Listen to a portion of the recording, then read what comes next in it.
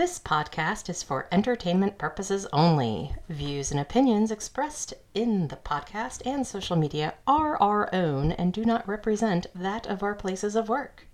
While we make every effort to ensure that the information we are sharing is accurate, we welcome any comments, suggestions, or corrections of errors. Welcome to Nothing Happens in a Small Town. So we were actually just talking about the fact that we need some music for this podcast. Yeah, some like creepy music or something. I don't know, something that is like that house that you showed me in LA. Yes. Isn't that a cool house? Oh my gosh. It's got a red swimming pool. I'm like, it's like the perfect so place to hold cool. like a murder mystery gala or something. Yes. And I'm like, great author house for sure. Oh, I yeah. mean, You just need 15 million to plunk down on it. Yeah, No biggie. wish I had that. Oh yeah, that's Well, I did hear that whoever won the most recent Powerball was in California, so maybe they'll go for it. Maybe. I mean, It hey. wasn't me. I didn't go to California. Me either. Yeah. Darn. I should ask Deb, my former boss. Her husband's out in California right now. Maybe he bought the ticket. That'd be kind of cool. That would be cool. It's like, how much do you love me? Not enough to give me any of it, I'm sure. Probably well. not, but you know, it's a dream. The good old Powerball dream. I mean, Yes. doesn't almost everybody, except maybe the very wealthy, have some story, some thoughts on what they would do if they won the Powerball? Oh, you and I have talked about that for Years. Because yeah. it's just a fun, playful, I mean, even if it wasn't the Powerball itself, but it gives you those ideas to stretch. Well, if I had Powerball money, I'd do this. What would I do with, enough financial planning that I can retire at 57 if I do that? So, obviously not at the grand scale of like 400 million. Yeah, and I mean, like, we've talked about, like, you would have a huge piece of land. Oh, yeah. Make a little, I don't know, compound just sounds so Ruby Ridge, but Yeah. yes, be like, my massage therapist might have to have a home on the compound. Yep. Hairdresser, I don't know, something like that. Mm-hmm. And I don't know, maybe a Melissa. Maybe a Melissa and a Rick. Yeah, I guess I'd have to let him come too. Just Yeah, joking, kind of, joking. because, I am married to him. I know, silliness. Yeah. I like Rick. He's Dylan, a good guy. Yeah, Dylan is a only one person pup. yes, he I would mean- definitely have to remain on your side of the compound.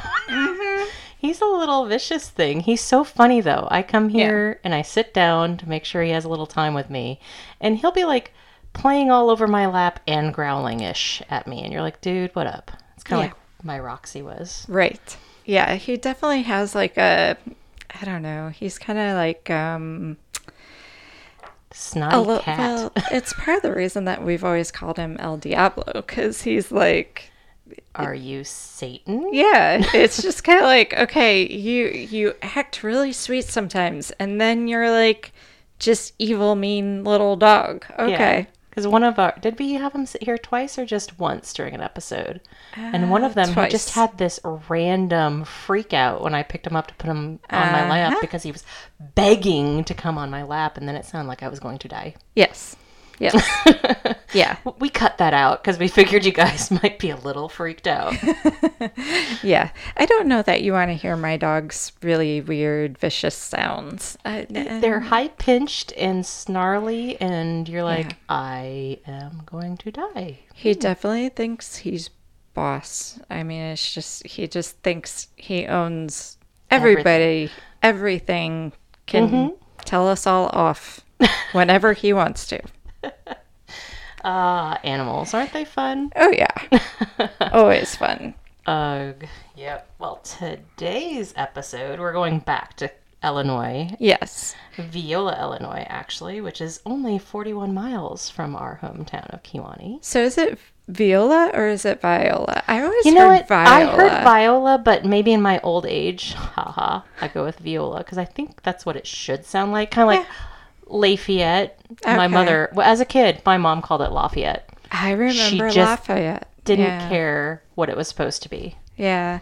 It's always hard because it's like, yeah, I Well, think there's I a grew up. Cairo, Illinois, too. So Oh, I'm that's sorry, it's true. Cairo, but Yeah. Cairo, why not? Yeah. So if I'm pronouncing it wrong, it's because I don't know any better. Well, I know even exactly where it is. Kiwani was Kiwani or Mm-hmm. Kiwani or, I mean, You're yeah, like, wait a it's second. just, Don't you both live in the same town and you're pronouncing it differently? Yup. yep. Illinois. What can I say? So this is a Kathy episode. Yes. Kathy Vigor, and who is now Kathy Bailey. Hi, Kathy. Hi, Kathy. She suggested this episode, and so it's kind of it's really a sad story, and it really kind of I had a hard time with this one because it kind of hit. It's home. Yeah. Well, I mean, it's another, very, very small town. And I Yes. don't believe it tried to call itself a city. I did a quick look up on Wikipedia and they had almost nothing on it except for population, really. Yeah, and It's there's 1 like square mile. less than 1,000 people. It's very, very small. It's Yeah. due west of Kiwani on 17. Because Mm-hmm. actually, there is an ID Murder Comes to Town episode on it, which actually was on yesterday. Yeah. Randomly, before I watched the 24 Hours of Daytona. I'm like, why do I know so much about this? Oh, duh. It's because we're doing an episode on it, dummy. But there's a lot of things, and we were talking about this before too. It's interesting to read the different stories that are in print and on TV. They cut out huge sections of information that we're about to talk about, and then they're a serial show. They have to come up with what they want to talk about. Right. And other things we read said almost nothing about other things that are in the show. So again, this is why we try not to only single source things. Right. And so let's get started. The story is, well, not story, but murder. Melissa White. So she was born Melissa Johnson on July 25th, 1972 in Davenport, Iowa. The daughter of Larry B. Johnson and Helen Peary Johnson, Melissa was a homemaker and artist, with much of her artwork being featured in local art galleries throughout the Quad City area. She enjoyed gardening, cooking, baking, and doing craft projects with her children. She graduated from Sherrard High School sometime around 1991. After high school, she took some time off and backpacked across the U.S. How cool is that? I know. I actually was looking to see if I could find more about where she went when she backpacked, Yeah. but I didn't find anything. I That doesn't couldn't mean either. we couldn't eventually find more. Yeah, but very cool. I love that she did that. Oh, that's so like 70s / Yes. European. Yes. She attended Minnesota State University and received a degree in art. After graduating, she was ready to start a family, so she returned to Viola, where she could be close to her family and friends. Melissa and Pete knew each other in high school. Melissa was working at a local bar and living above the bar. Pete came into the bar frequently, and they reconnected. In 2005, Melissa gave birth to a son. Melissa and Pete got married shortly after his birth. A year later, they had a daughter. Sometime after that, their marriage started to fall apart. Pete had issues with drugs and drinking. Melissa's family tried to help him, but after 6 years of marriage, Melissa and Pete divorced. Now, this also was a little... I couldn't find like a record of when they got married and if they actually got divorced, because in some They things keep calling him her estranged husband Yeah. in some things, and in the TV episode they had a picture from their wedding. So the wedding happened-ish. right, when- I'm not 100% sure about the divorce, if it happened, if they were in the process. It just And it sounded like in the process, because somewhere along the line, one of the confessions includes she was going to leave me for good. So Okay. I don't know. It's another one of those. I don't know. yeah. But basically, they were not doing well. Also, in June of 2008, Melissa's sister, Amanda, passed away from cancer. She was only 28 years old. And we really know sad. it's a little piece that it's like we didn't know really where to put that, except that we knew that her sister really affected her life a little bit too. So we felt it was a little tidbit of information to share. So Pete's given name is William R. White Jr. No idea why he was called Pete. Well, you remember, oh shoot, I think I talked about this before. We have the friends that they have, one of my mom's friends when I was growing up. Mm-hmm.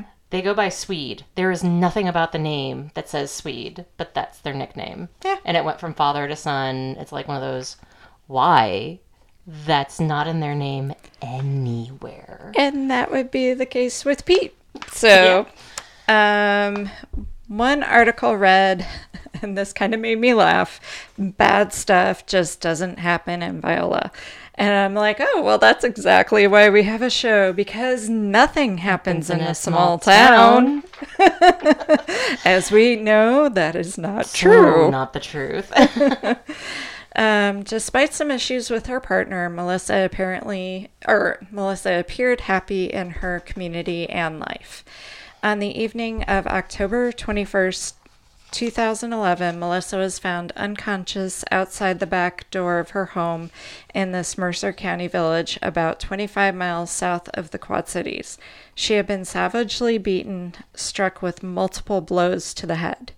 Her 6-year-old son found her and ran next door to the neighbors for help. Melissa had gone out to bring in the plants. She was worried about Frost. He thought she had fallen, but it was obvious to police this was no accident. And here we go again with the annoyances when you see certain stories told with some embellishments. I had to groan a little bit at the very beginning of that episode of Nothing That Happens in a Small Town. This was Murder Comes to Town. Yeah. They start by doing all this, it's Halloween and Yes. blah, blah, blah. And there's a little girl in a dress walking along and she slaps her hand on the door with blood all over it. It's like, yeah, okay, that was a little much, y'all. Yeah. It was the son that went over. He was older. Yeah. Melissa was taken to Mercer County Hospital and was airlifted to OSF St. Francis Medical Center in Peoria, where she was pronounced dead the next day. The result of blunt force trauma to the head due to a violent assault. She had suffered multiple skull fractures. Several suspects were questioned, including her ex or estranged husband. Pete claimed to be home alone all night, and cell phone records indicated he was telling the truth. According to Murder Comes to Town, they also questioned a couple of neighbors, but there wasn't a clear standout for her murder. The first potential suspect was the neighbor next door, Sean Jackson. He approached the police as they were investigating that night. Melissa had been babysitting his child while his wife was out of town. When questioned that evening, he was freshly showered and in clean clothes, but he worked in an auto body shop. He gave police his mechanic overalls and Complied. Complied. I don't know why I read that as compiled in my head, but I'm like, no, that's not right. I did spell it right, I promise. No. Just words. brain. They suck. Brain words, yes. So he complied with all other questionings. Melissa's mom had been there for part of the time, and he was quickly cleared. While Melissa had been having trouble with her ex-estranged husband, her family did not necessarily believe he would have killed her. Her mother's first inclination when she heard that her daughter was injured, that she tripped and fallen, she is quoted saying, "Melissa was my accident-prone child. My thoughts were, oh, Melissa, what have you done now?" Blood splatter found on the back wall of the home suggests a brutal attack. Cast-off blood was found at a level consistent with Melissa being on her hands and knees when she was struck in the head. There was one single bloody fingerprint at the scene. It turned out to be Pamela Langley's, the neighbor who the children went to, the woman who found Melissa and attempted to offer her first aid. When questioned the next day, Melissa's mother, Helen, told police that her husband, Pete, had become unhinged and he only lived about 10 miles away. When initially questioning Pete, he said he was always kept his cell phone on him in case he got a call about the kids and watched Law and Order all night. The police who questioned him knew him well, for they'd been dealing with his repeated offenses over the years. He also told police they shouldn't worry about Sean. They should look into the guy who lived across the street, Dan Smith, as he was typically very loud and annoying to his neighbors. But the night she was assaulted, he was not at home, which was highly unusual. He was out with his friends visiting haunted houses. So he was quickly cleared because they were able to get a hold of people. But they still kept him and the neighbor on the murder board, I guess you would say. Pete had been under court order to stay away from his wife, who had filed for an emergency order of protection on July 14th, 2011. On July 28th, she amended her petition to include additional details. Melissa described a life of constant harassment by Pete, who had continual substance abuse problems. In late June 2011, respondent threatened to kill me, she wrote. Since being served with the emergency order of protection on July 15th, in the above referenced case, respondent has harassed via text, phone call, and voicemail myself, my mother, my sister, and 2 friends of mine. On July 15th, 2011, respondent called me and left a voicemail in which he called me a bitch. He suggested he would burn down my house. Melissa described being locked out of her house, she believed, by her ex-husband after he was given possession of it in the emergency order of protection. I was forced at the suggestion of the police to break into the residence. When I got into the house, I saw that a garden that I have worked on with my children had been smashed. There were also beer cans scattered around the house. The harassment continued. On July 18th, her ex-husband stood in the driveway of her neighbor's house and called her names while she was outside. On July 20th, the electricity to her home was turned off. Melissa said she was told by the power company that Pete had called them and turned it off. That one, I'm like...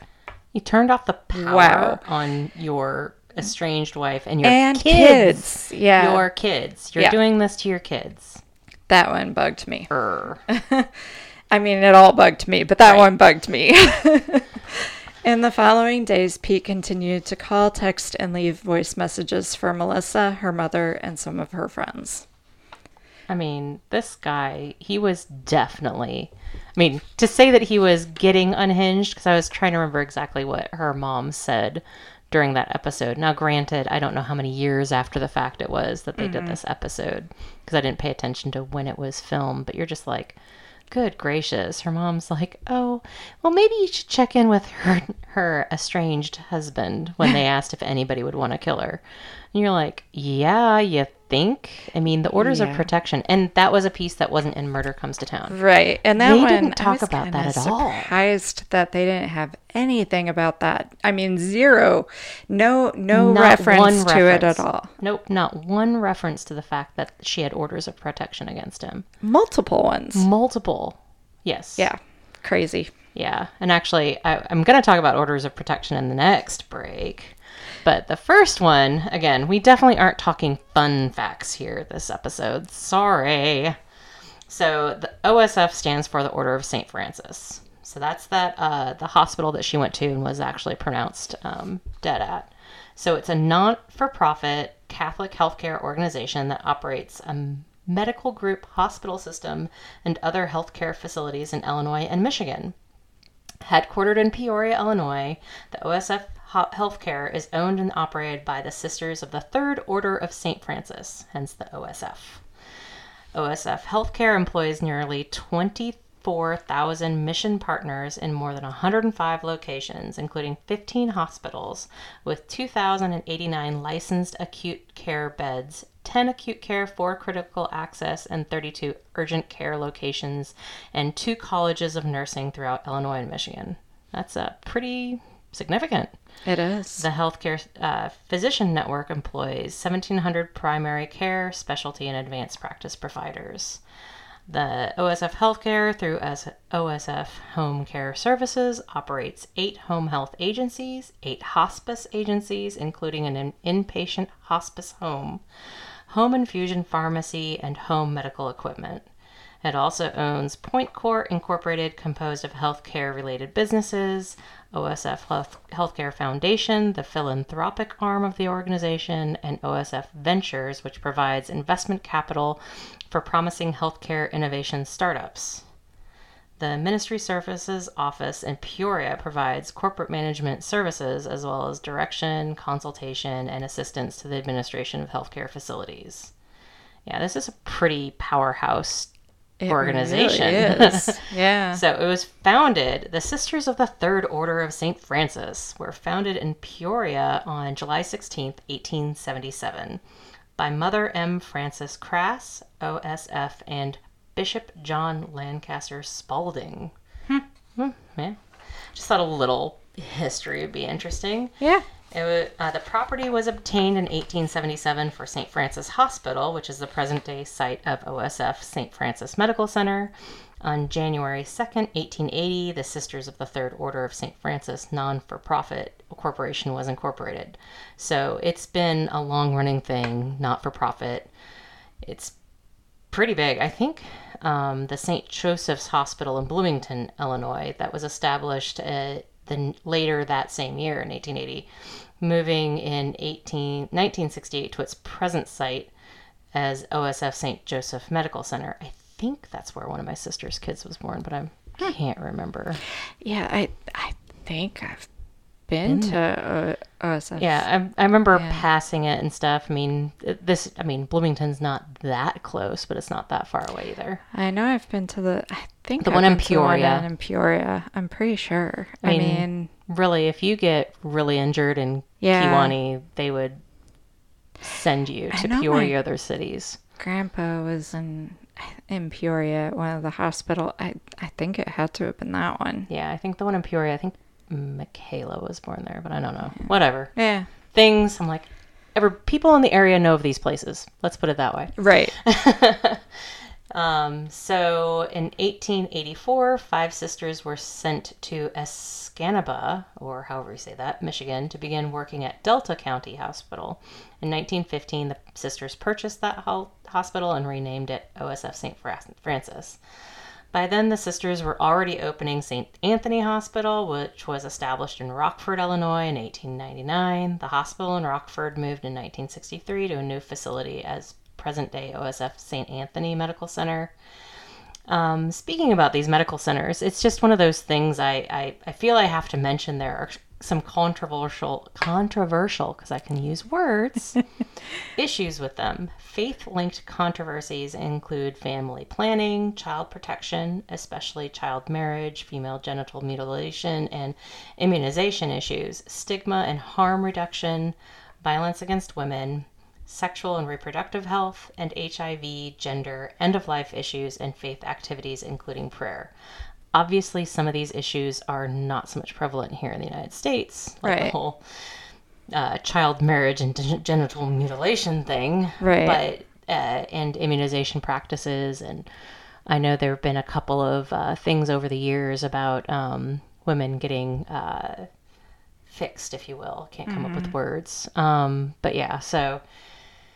I looked at PubMed.gov had released a series of documents starting in 2015 to address the issues. The abstract for these series of documents says the differences in religious faith-based viewpoints or controversies on the sanctity of human life, acceptable behavior, healthcare technologies, and healthcare services contribute to the widespread variations in healthcare worldwide. Faith-linked controversies include family planning, child protection, the whole thing about child marriage, mutilation and immunization, stigma and harm reduction, violence against women, sexual and reproductive health, and HIV, gender, end-of-life issues, and faith activities, including prayer. Buddhism, Christianity, Hinduism, Islam, Judaism, and traditional beliefs have similarities and differences in their viewpoints. Improved understanding by healthcare providers of the heterogeneity of viewpoints, both within and between faiths, and their effect on healthcare is important for clinical medicine, public health programs, and healthcare policy. Increased appreciation in faith leaders of the effect of their teachings on health is also crucial. Yeah, so there's like tons of things that we could probably say here. Oh, yeah. But I think I'm going to hold off. Yeah, it just goes along those lines of if you aren't looking at just you will do no harm and you start putting your own religious beliefs into the care of another human being, you can cause people harm. Yeah, for sure. So, well, hopefully everybody is cared for equally. Yes. And here I go. Of course, I go to talk about a hospital, and I have to bring out what might be bad about them. All right. So back to Melissa White. And on July 28th, after a contested hearing, back 2011, after a contested hearing in Mercer County Circuit Court, Judge Gregory Chikris ordered a 2-year order of protection against William Pete White, with Melissa White and their 2 children named as protected parties. On October 18th, Pete pled guilty to felony driving on a revoked license, felony possession of a controlled substance, and violating an order of protection. I can speak, I swear. I know. I do fine until I'm trying to look at something that I actually wrote for myself, and then I'm going, why am I tongue-tied? I wrote these words. I know. Yeah. Who knows? It happens. Anyhow. Back to the brains. Yes. Words. On January 24th, 2012, he was sentenced to 4 years in prison on the driving without a license charge. It was the 6th trip for him to the Illinois Department of Corrections. Melissa's husband had around 60 felony and misdemeanor convictions. I'm going to repeat that. 60 felony and misdemeanor convictions. This is why when we were talking earlier about the fact that the police knew who he was, It wasn't just because it was a town of under 1,000 people. It was because he's been in trouble a lot. A lot. He was driving a riding lawnmower through town. He had 6 driving under the influence convictions and 11 driving on a revoked license convictions amongst 57 prior convictions for various criminal, felony, and misdemeanor charges. When I was looking, and I actually found a bunch of records for him, so that was kind of interesting. And it was like traffic, ordinance violation, DUI, eviction, and then several criminal felonies. Yeah. So. But they were relatively non-violent crimes. True. Even though you can definitely say, well, if you're driving under the influence, you could have killed somebody. But he hadn't as of that point. Right. Not only did he have 60 felony and misdemeanor convictions, but Melissa had an order of protection against him, and that makes him, in my mind, suspect number 1. Mine too. 4 days after her death, police and volunteers searched the area. They find a crowbar in a field nearby. It was identified as the murder weapon after matching the hair and blood on it to Melissa. There wasn't any forensic evidence found that would tie it to a suspect. No fingerprints or other physical evidence to tie it to the scene. And if you remember, there was only one fingerprint found at the scene, and it belonged to the neighbor the son had gone to for help upon finding Melissa. There's a news clip of Pete denying any involvement, crying on camera. To think I would do this and take her away from her kids, that's ridiculous. Yeah. Uh-huh. I saw that clip. Mm-hmm. Yeah. Crocodile tears. Mm-hmm. The police looked into her social media connections. None of them panned out. Yeah, there was two guys. One was an artist in New York. The other was in, I think it was Seattle. Yeah. And he was somebody who graduated high school. Right. And they've neither of them were even in town or Right. anywhere nearby. So they were quickly cleared. Yep. November 23rd, 2011, the sheriff's department got a polygrapher to interview 3 individuals, and I'm not going to talk about how much I don't believe with polygraphs, but yeah. Anyhow, neighbors Sean Jackson, who is cooperative, and Dan Smith, who is not thrilled, but he went. He kind of got defensive and annoyed, but passed the test. Both of them passed. And estranged husband Pete White does not consent. Yep, he got defensive, yelled on the phone, and never went in. Figures. The police knew we're talking about Pete again. He took pain meds for a knee injury, and that it wasn't uncommon for him to go through a case of beer in a day. It's at this time he is the primary suspect, but they have no physical evidence to tie him to the murder. October in 2012, Pete was arrested for driving a lawn tractor while having a suspended license and driving under the influence. He was sentenced to 4 years. I think I'd kind of mentioned that before, but yeah, it was just one of those trying to tie it back in again. Yep. And in 2012, I found an order of protection for Mallory Hertzberg, and I think she might have been one of Melissa's friends. Right, because there was also earlier things where we talked about, so yeah, she got the protection, her mom, sister, and a couple friends. Some friends. So I'm pretty sure that's one of her friends. So during the time that he is spending his 4 years in prison, he is also petitioning for custody of the children when he gets out. Yeah. Well, he wanted to have them when he was released. Right. Yes. So in 2013, Helen Johnson, who's Melissa's mother, and Jennifer Johnson, who is Melissa's sister, received an order of protection against Pete. And I'm thinking they're just preparing for his release. Mm-hmm. 3 years into his sentence, Pete had a brother in jail, so police started to monitor them both. There was a confrontation between people in videos. About 10 inmates were interviewed. They heard he was having issues sleeping and gaining weight and getting agitated. Inmates told police that Pete told them, or they overheard him say that he had killed her. While in jail, he allegedly confessed to another inmate. Pete was also accused of threatening a government official after he reportedly told a guard that he would harm Mercer. Gosh, I really can't speak today. Mercer County, yes. Mercer County Public Defender Dan Dalton for this.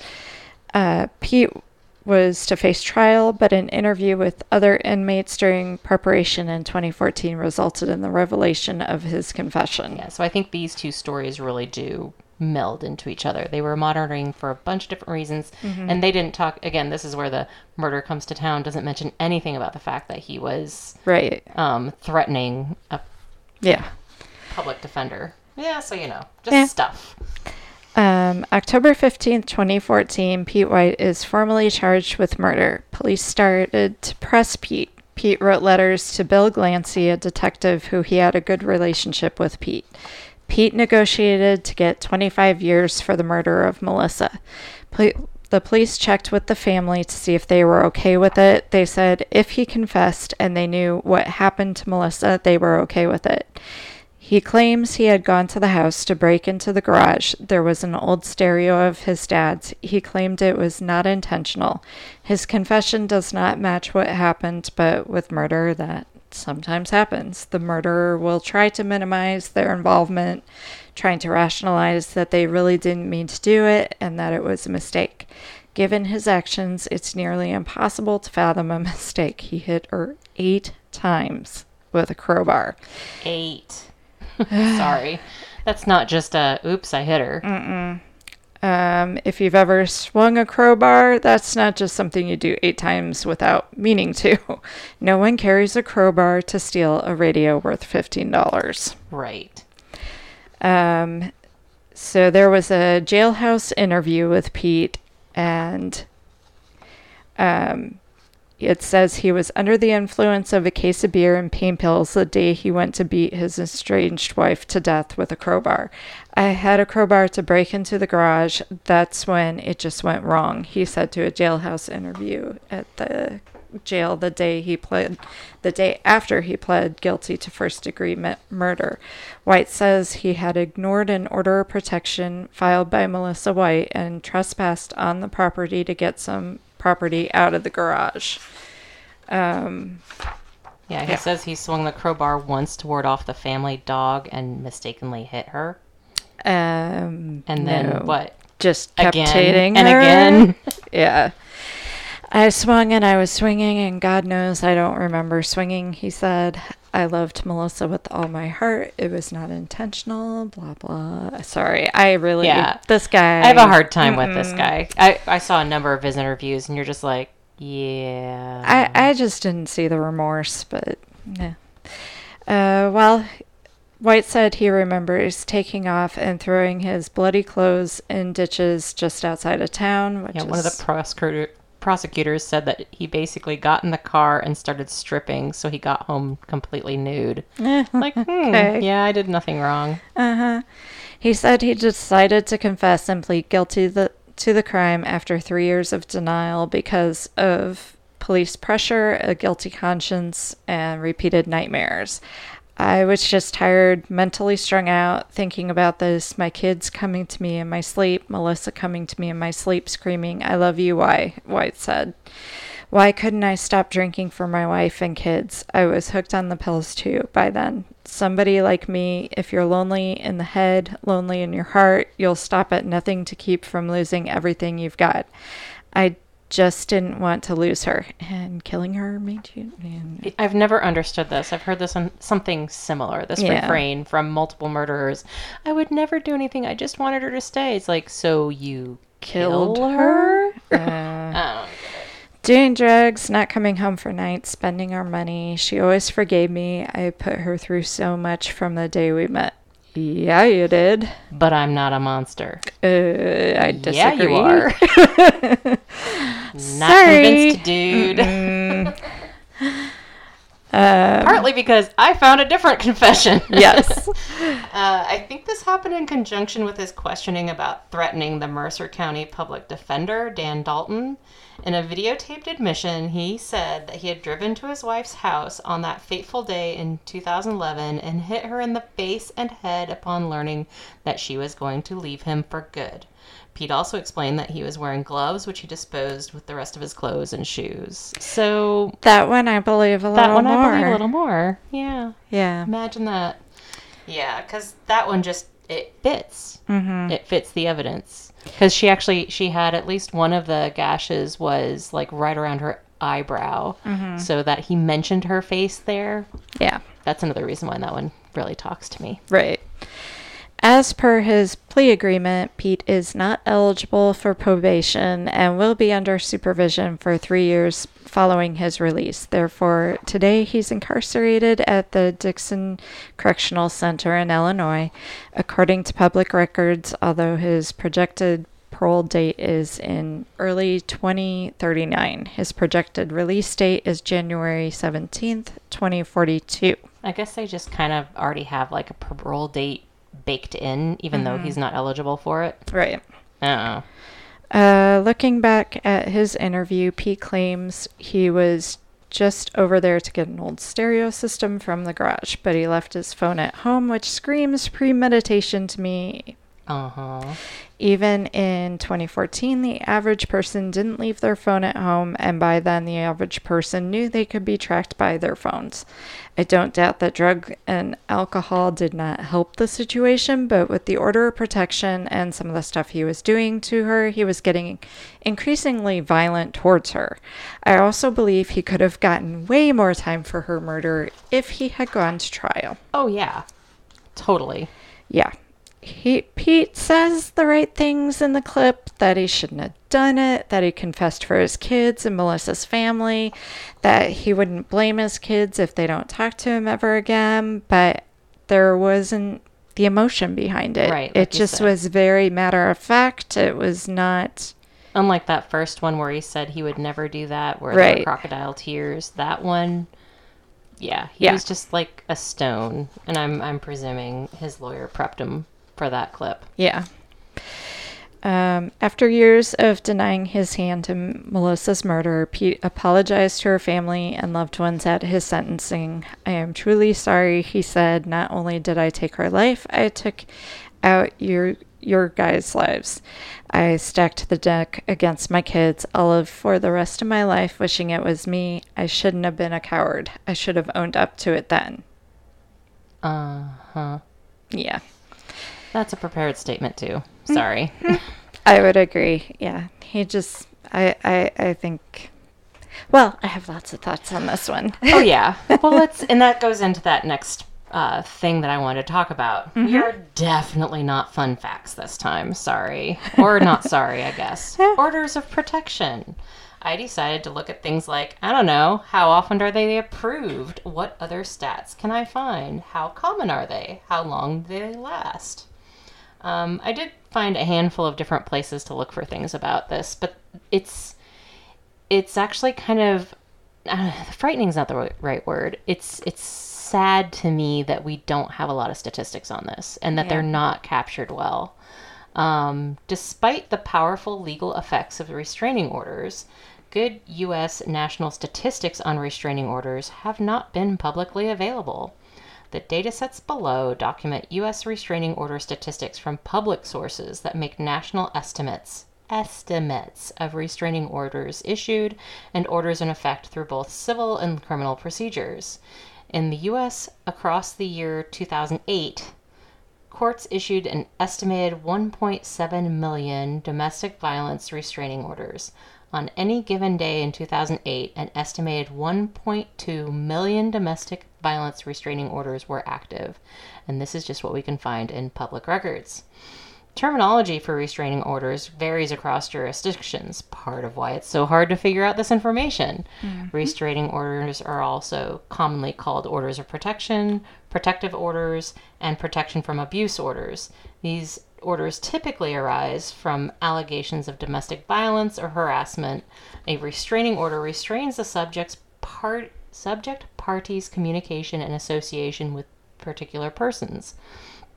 A restraining order can deprive a person of communication with their children and have the right to live in their own home. While the term order of protection has become much more common than the term of restraining order, the former term is paraphrasic. Ooh, I love that they're getting the big words here. A restraining order more directly describes the legal act in the relevant order. So and this is, you have to be smart enough about what to ask for and to provide enough evidence as well. The number one reason, there were a lot of words in this article. One of the main reasons one isn't allowed is because you haven't given enough evidence. And I've seen a number of cases through the years where there wasn't enough evidence to provide a restraining order until basically the person was either violently attacked and somehow lived through it or passed. So it's really, it's an imperfect science. So restraining orders issue from both civil and criminal proceedings. Both types have proceedings generate initial restraining orders. So the initial restraining orders typically have durations from 1 to 15 days. You'll remember that she had the first one on the 15th of July and then updated it around the 28th, I think it was. Initial restraining orders typically have that duration I said. Initial restraining orders often lead to final restraining orders. The final restraining order is a given proceeding that has a duration of a year or longer. So even while they call them final or sometimes permanent orders, they typically don't actually last permanently. In a given proceeding, initial orders can be renewed before arriving at a judgment on a final order, just to keep them going until you get all the paperwork in place. Some national estimates of restraining orders have been published based on data from the National Restraining Order Registry, but these estimates are not well documented. The FBI established a protection order file at its National Crime Information Center in May of 1997. As of 2002, a bulletin from the U.S. Office for Victims of Crime stated, in fall 1998, the National Registry contained only 97,136 entries. And you'll remember we said before 1.7 million, whatever, which is estimated to be less than 5% of the 2 million orders believed to qualify for entry.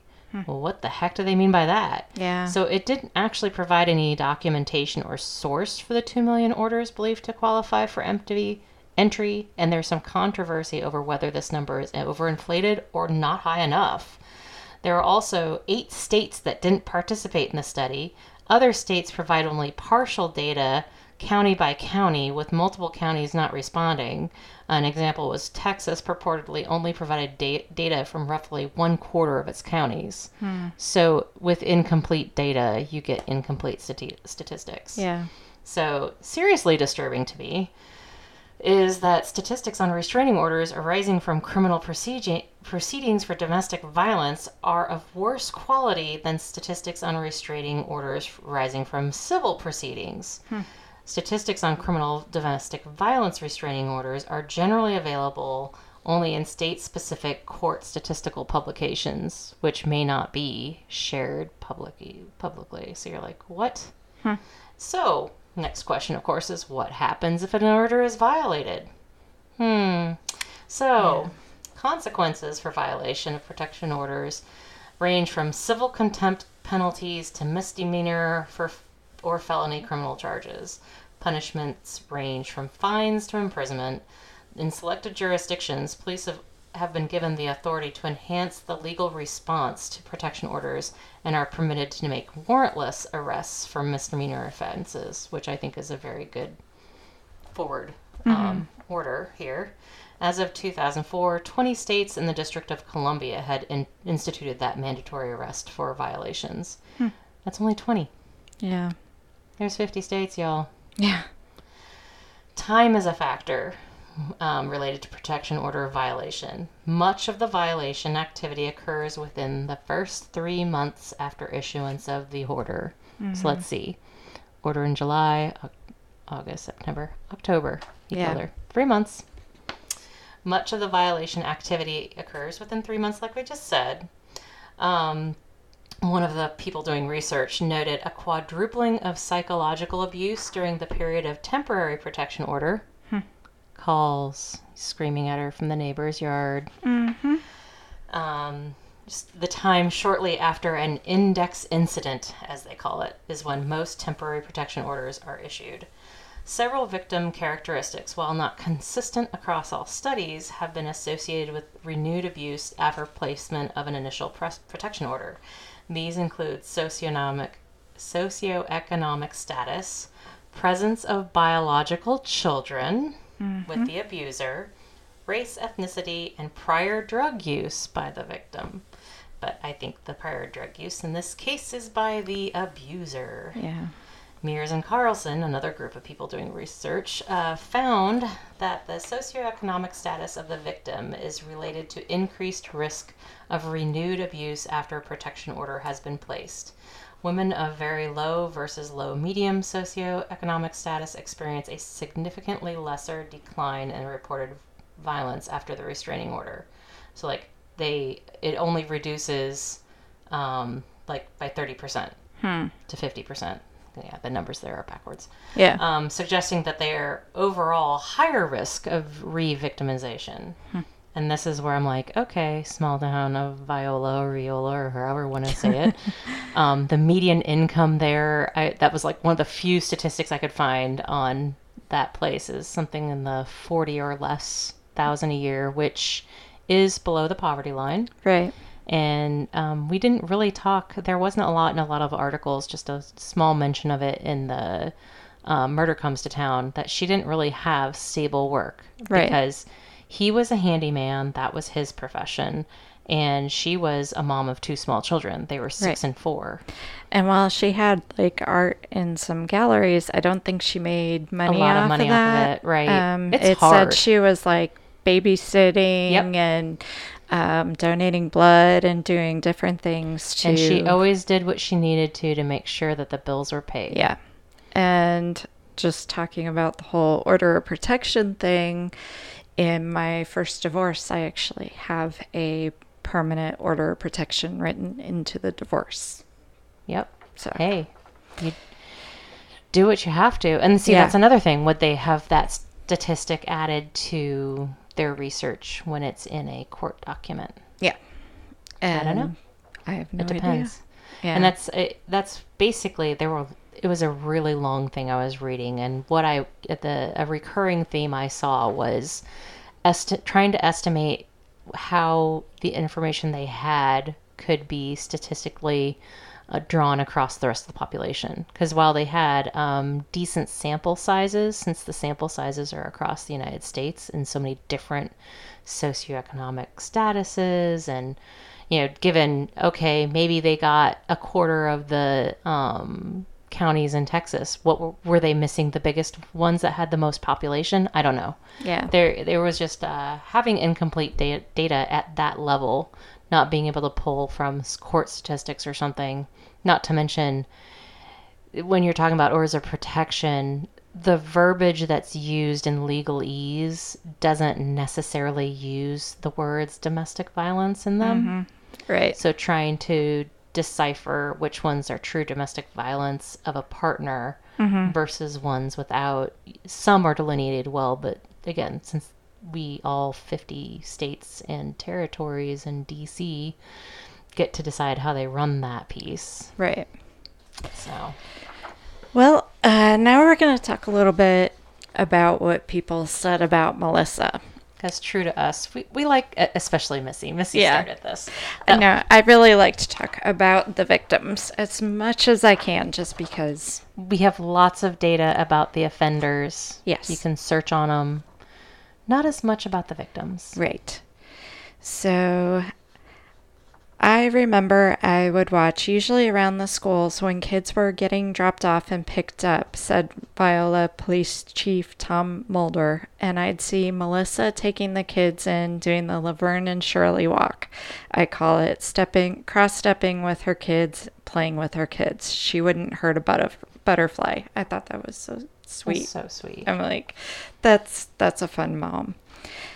She was a very sweet person. She would always talk to you. Then again, she was always apologetic when she took you away from what you were doing. And this is where I went, "Aw, this sounds like you, Melissa." Aww. Always, Yeah. you're getting better at it. I am. You used to apologize all the time I know. for just about everything. And I it's so did. sweet and endearing, but also you're like, gosh darn it, you don't need to apologize for yourself. She was just a good person. The only way I can explain Melissa, she was a very, very free spirit, Ms. Brewer said. She was very artistic, very caring. She loved art. She found art in everything. Melissa had the patience of a saint. Her children were her life. She tried to protect them. Her mother said that she was her love child. She was born in 1972, and she embraced everything you would think of when it came to the spirit of the 70s and 60s. People were just drawn to her because of her openness, fun, carefree. Injured bunny, injured frog, anything that was hurt or broken, she would try to fix to make it better. She sounded like a very nice person. Yeah. Just somebody you'd be friends with. Right. And I mean, thankfully she was living somewhere that was inexpensive to live in on a starving artist's not so much salary. Yeah. I have my favorite artist in Ellicott City, of course, Wiley Perky. Yes. And you don't get to that point right off the bat. Art, like you said, we didn't really think she sold a lot. Mm-hmm. She was, they'd mentioned that her art was on her walls in her house, as well as the neat art projects she did with her kids. Yeah. And her art would be described as modern art. While I haven't actually seen anything that she did, I think I remember them saying something about colors. She was really into color, which I love color. So yeah, and I can definitely relate with having my books. Me and jewelry. Yeah. Yeah. I mean, it's like, I have not made it as an author, that's for sure. But who's to say you won't? I mean, that was one of the things. Oh yeah, I'm definitely trying. It's one of those, I love to write. I love, it's it's my passion. I just unfortunately have a day job. Yeah. Well, and you have to pay the bills Yes. and what have you. What's the name of the author? I'm blanking on her right now. The Scarpetta novels. Oh, yeah. Patricia Cornwall. Patricia Cornwall. She's one of my favorites. Yeah. And sorry, Patricia, I can picture your face. That's how I am. The name? But anyhow, I had shared something with you the other day about, what is it like to be a writer?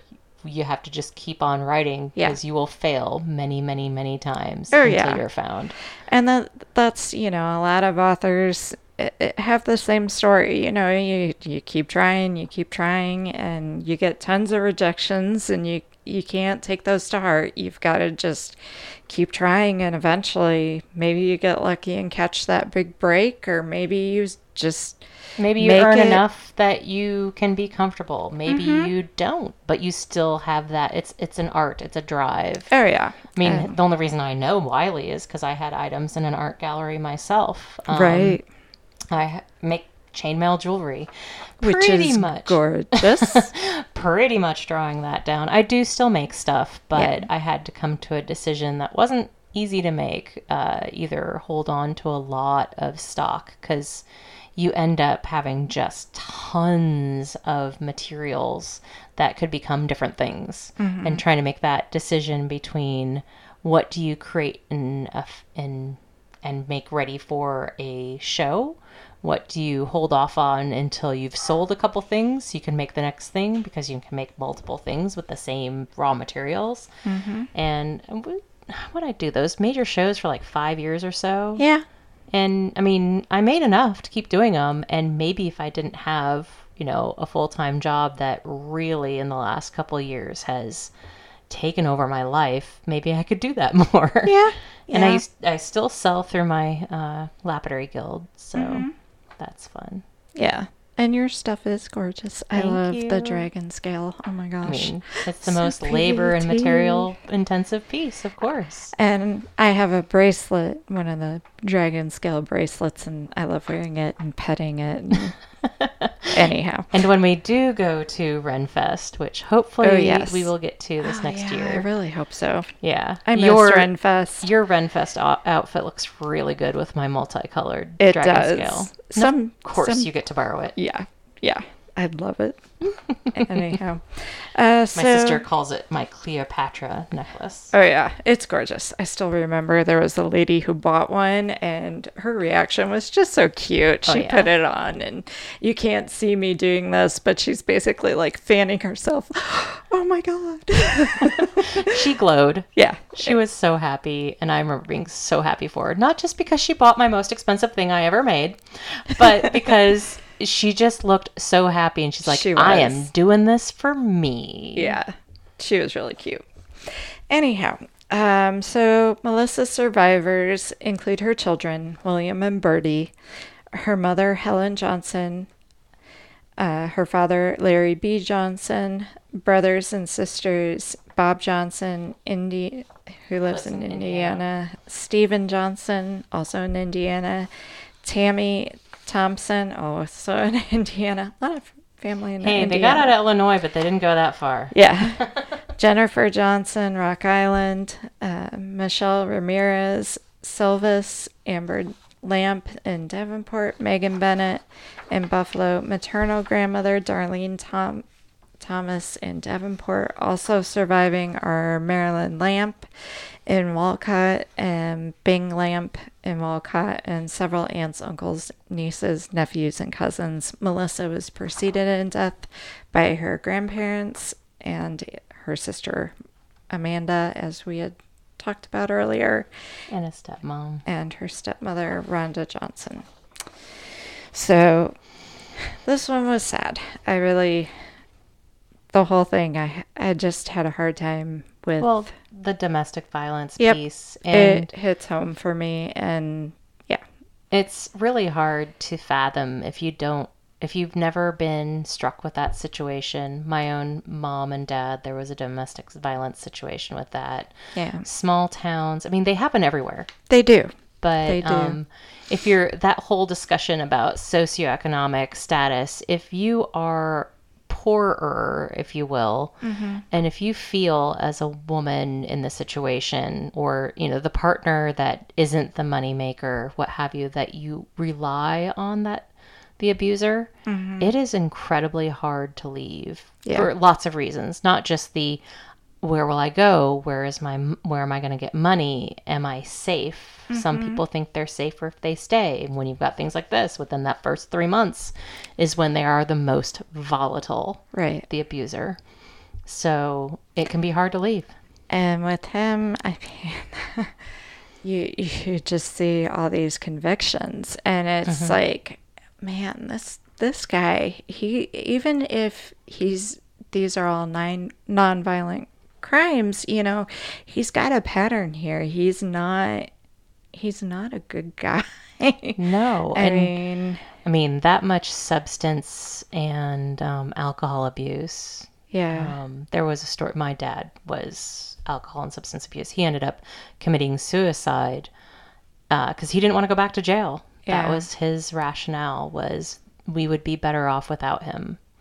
And I was just a little kid. I didn't really know much better. Actually, interesting to talk about that, because actually Kathy's brother, Kathy's brother was in my class, Matt.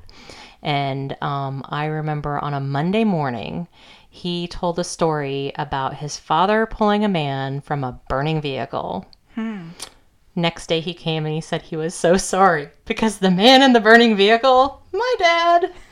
Yeah, he claimed he, it was overturned at least. I'm not 100% sure if it was burning. But, because, you remember these things so strangely. I was in 6th grade, people. But he claims he reached over to get the cigarette lighter to smoke. And then when the cops got there, he refused the breathalyzer. And he claims, again, this is little 6th grade year old me thinking of this stuff. I remember him claiming that he tried to get it done later, but after he said he refused once, they won't do it.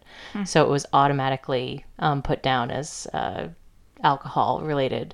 And I'm like, older me goes, well, it probably was, wasn't it, Dad? Because he was a known drinker. Yeah. He was the town drunk. He flattened that stop sign next to the Dairy Queen near our school. Awesome. And that thing was flattened for years. Memories. Memories, aren't they great? So yeah, folks, things do happen in small towns. And they aren't just because people are hicks or terrible. No. It's the same things happen in large towns. And that's what we're trying to say, is just because it's a small town doesn't mean it's safer necessarily. Right.